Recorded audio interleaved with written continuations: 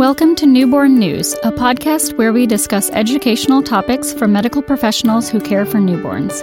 I'm your host, Dr. Nita Goley, a pediatrician in the UT Southwestern Newborn Nursery. Welcome back to the podcast.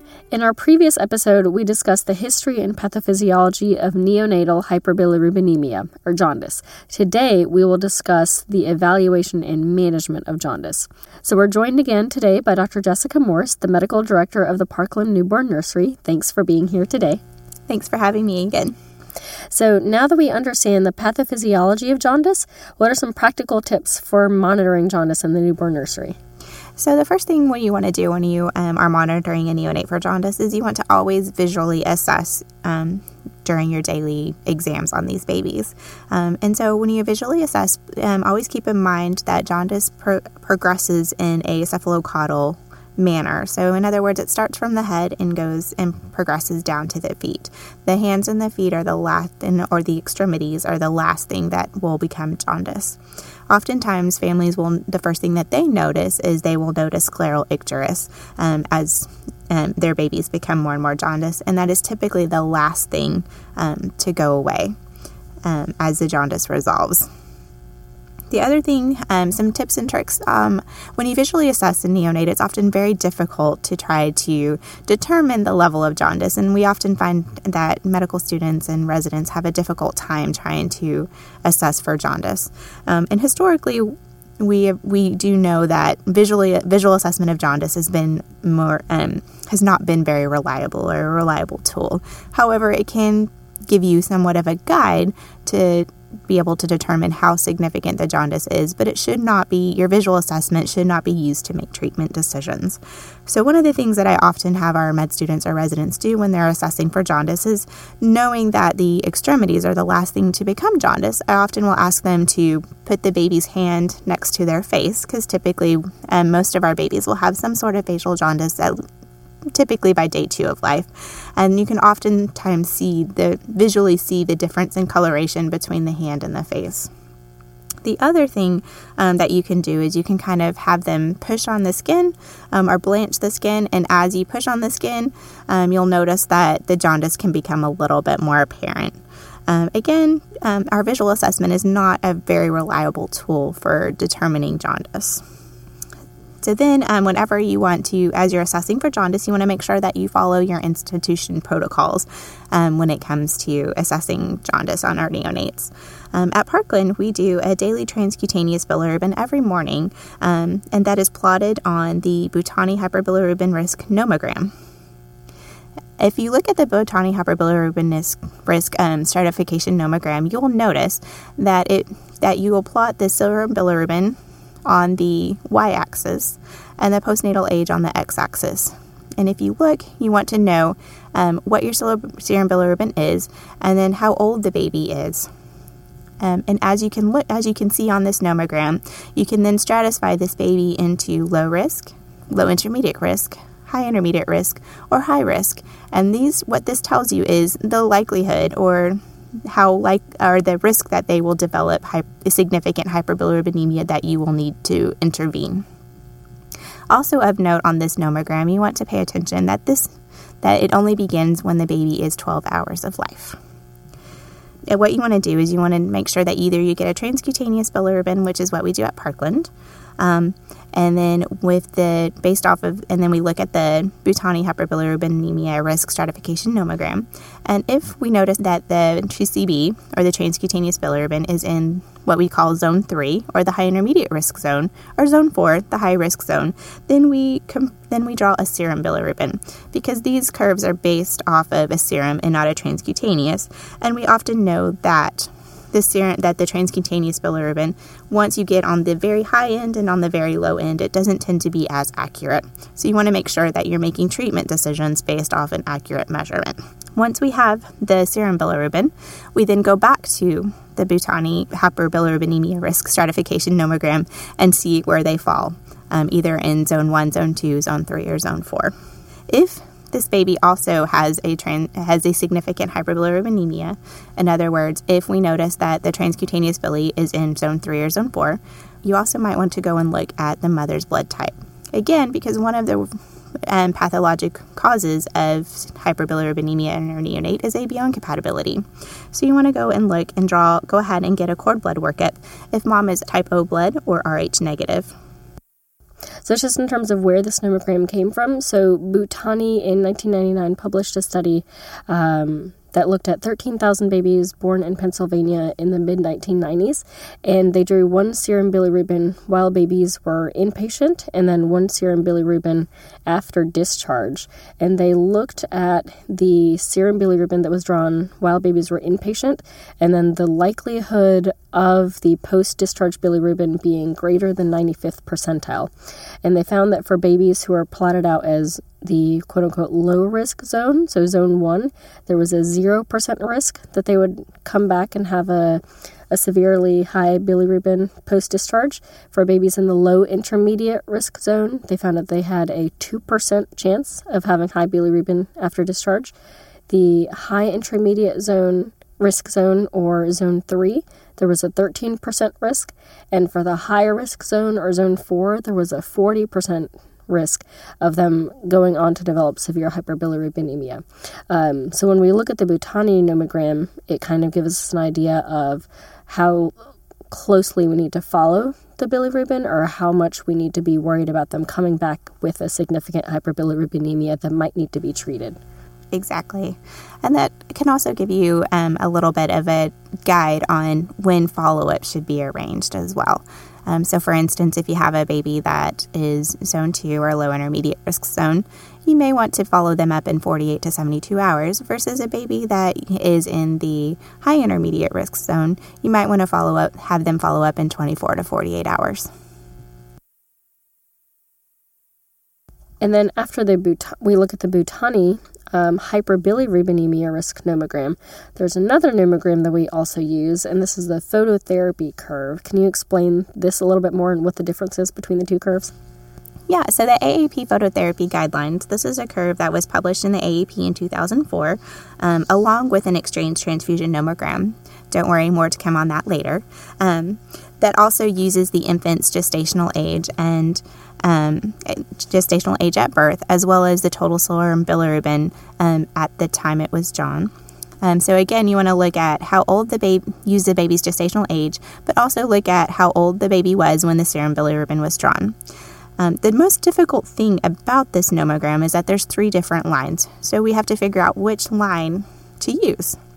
So for instance, if you can see here, the top line here is for infants that are lower risk. Now, low risk doesn't mean that their serum bilirubin fell into the low risk or low intermediate risk category on the Bhutani curve. This is babies who are greater than or equal to 38 weeks and considered well. What does well mean? Well, for all intents and purposes for this curve, well means that the baby does not have any risk factors. And those risk factors include isoimmune hemolytic disease, G6PD deficiency, asphyxia, significant lethargy, temperature instability, sepsis, acidosis, or any other major illnesses. So for all intents and purposes for our well newborns, a lot of our babies are going to fall into this lower risk category. And note for our learners, the risk that we're talking about here is risk for neurotoxicity versus the risk for Bhutani. We were talking about risk for hyperbilirubinemia. So just so we understand exactly what the difference is. Exactly. So these are for our babies that are greater than or equal to 38 weeks and have none of the neurotoxic risk factors. This next line here is medium risk. So again, medium risk is not based off of the Bhutani curve, but based off of our gestational age of our infant and neurotoxic risk factors. So this line is for our babies that are greater than or 38 weeks and have neurotoxic risk factors, and for our late preterm babies or early term babies. So those babies that are 35 and 6/7 weeks to 35 weeks and 37 and 6/7 weeks. And then our high-risk babies are those that are our late preterm or early term infants that have neurotoxic risk factors. So once you have your serum bilirubin and you know that it's on the high side, you're going to want to go to this AAP phototherapy guideline and determine where they fall and determine which line you want to use, whether it's a low-risk baby, a medium-risk baby, or a high-risk baby, and then figure out how close they are to what we call phototherapy level or light level. So, how do you determine if a baby has isoimmune hemolytic disease? Well, if you guys remember, we asked you to draw a cord blood workup on any baby in which mom had a type O blood type or was Rh negative. So if baby's blood type comes back and it is either A, B, or AB, and mom had type O blood, you would also want to check for a Coombs. If that was positive, then you can be convinced that the baby has isoimmune hemolytic disease. Another thing to consider whenever you have ABO incompatibility is to draw a CBC with a reticulocyte count to assess for hemolysis. Usually hemolysis is suggested if the hemoglobin is less than 12, hematocrit is less than 35 if they're term, or less than 40 if preterm, or if the retic count is greater than 6%. These suggest evidence of hemolysis. Again, so for instance, if you have a 38-week infant and they have ABO incompatibility with evidence of hemolysis, you would need to change them from the low-risk line to using the medium-risk line.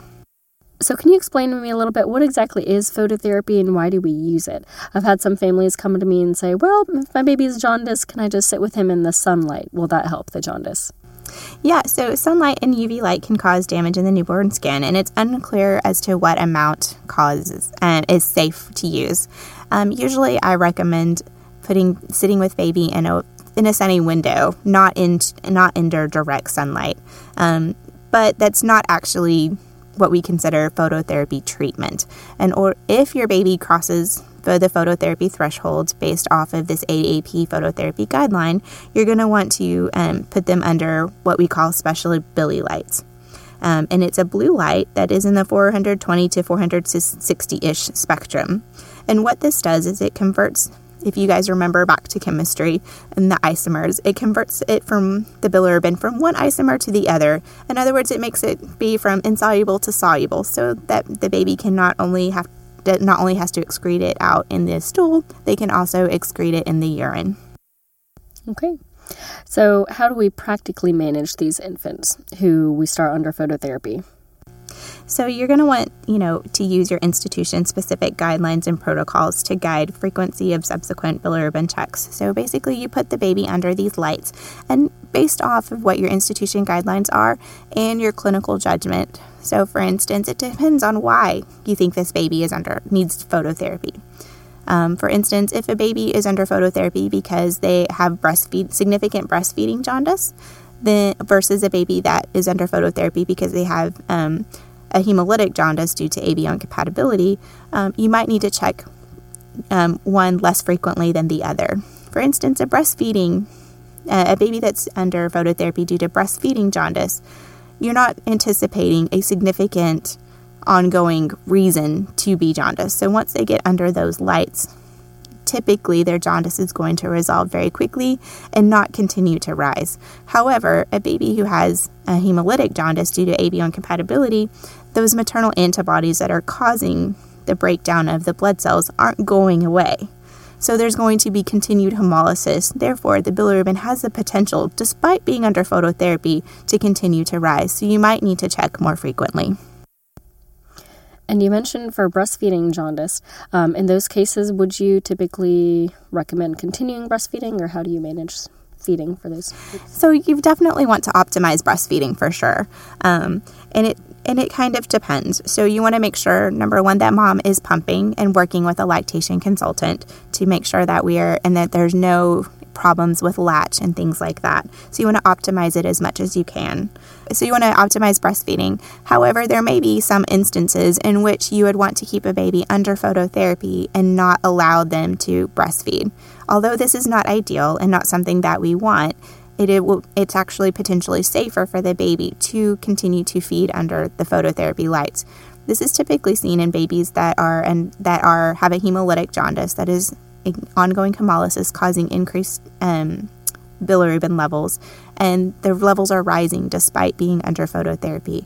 It would not be well for that baby to come out for 30 minutes to 45 minutes every 3 hours to breastfeed with mom.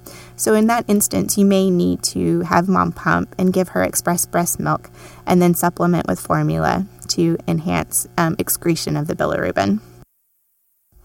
And those are typically severe cases. So those are cases where the bilirubin might be closer to the exchange transfusion level. So not just our regular run-of-the-mill hyperbilirubinemia. Exactly. So in addition to optimizing feeding, what else should we consider when we start a baby under phototherapy? So you also want to look at family history, make sure there are no other potentially genetic causes, and then you also want to make sure that you draw the newborn screen per routine. Again, because of metabolic causes, you also want to make sure that you've drawn a CBC to look at potential causes like such as sepsis and other issues. What are some potential complications from babies being under phototherapy lights? Generally, phototherapy is very well tolerated, and usually the biggest complications are that infants typically don't like to be under phototherapy and away from their moms, so they tend to cry more and be a little bit more irritable. And then they may have an increased risk for hypothermia because they do have to be undressed, because ideally you want as much light to be reflected onto the baby's skin as possible in order to be effective. And remember, if you are starting phototherapy, you really want to have a baseline direct bilirubin, because there is something called bronze baby syndrome that can develop if the baby has a direct hyperbilirubinemia and you place them under phototherapy. And again, phototherapy is used to treat an unconjugated or indirect hyperbilirubinemia. It is not used to treat a direct hyperbilirubinemia, and you really need to find the underlying cause for that direct hyperbilirubinemia. So how do we know when to stop phototherapy?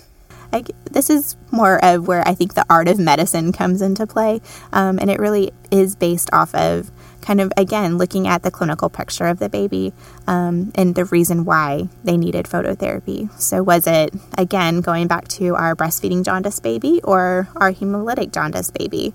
You kind of have to look at the clinical picture. You might want to have the levels be a little bit lower for the baby that has a hemolytic jaundice than a baby that has a breastfeeding jaundice, because again, our hemolytic jaundice baby, when you stop phototherapy, the hemolysis is still going to continue, right? It's not going to stop. So the levels would be expected to continue to go back up.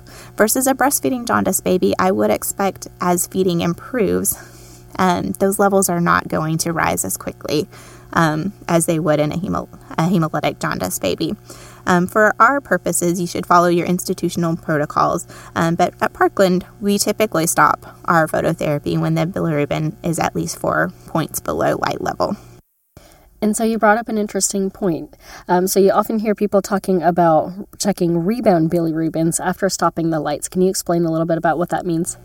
Yeah, so a rebound bilirubin is one that you get several hours after stopping phototherapy. It's kind of looking at, what's the bilirubin going to rebound to after you've stopped therapy?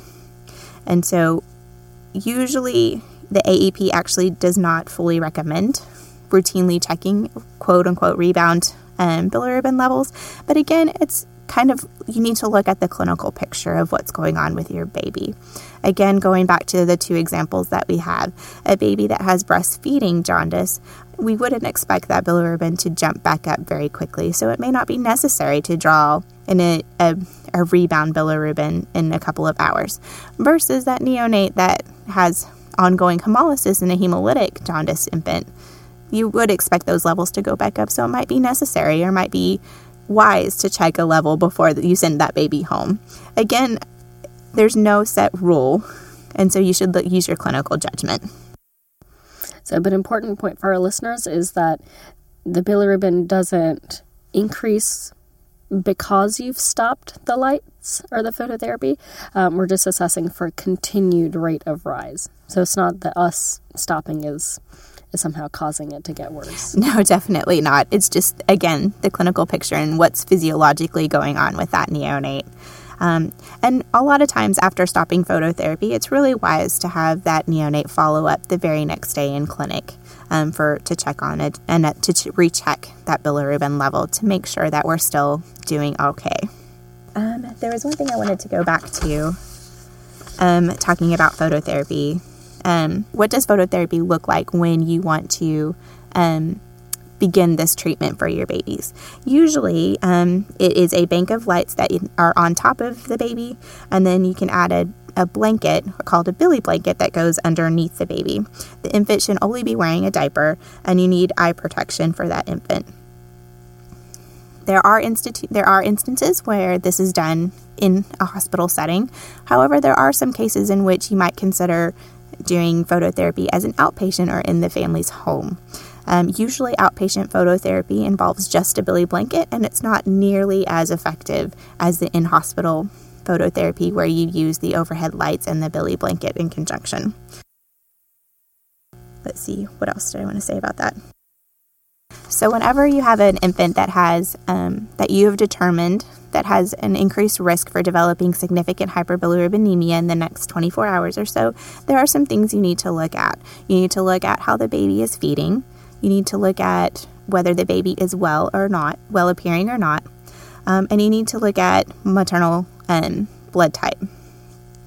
So some of the things that can cause, again, going back to our previous talk, some of the things that can cause a significant hyperbilirubinemia that are most common in the newborn nursery are breastfeeding jaundice, ABO incompatibility, and ABO incompatibility. And sepsis. So you need to keep those three things in the back of your mind. So what labs do you need to draw depending on the situation for your baby? So for breastfeeding jaundice, you typically don't need to draw any labs other than a total bilirubin and a direct bilirubin. But if you're worried about ABO incompatibility, you need to look at maternal blood type to make sure to see if mom is O positive. If she is, then you should get a cord blood workup, a direct Coombs, and a CBC and a reticulocyte count. This will allow you to assess whether or not there is truly ABO incompatibility going on, if there's any significant hemolysis associated with that ABO incompatibility, and if there's a possibility that the infant is ill. So, what happens if you have an infant that you have placed under phototherapy?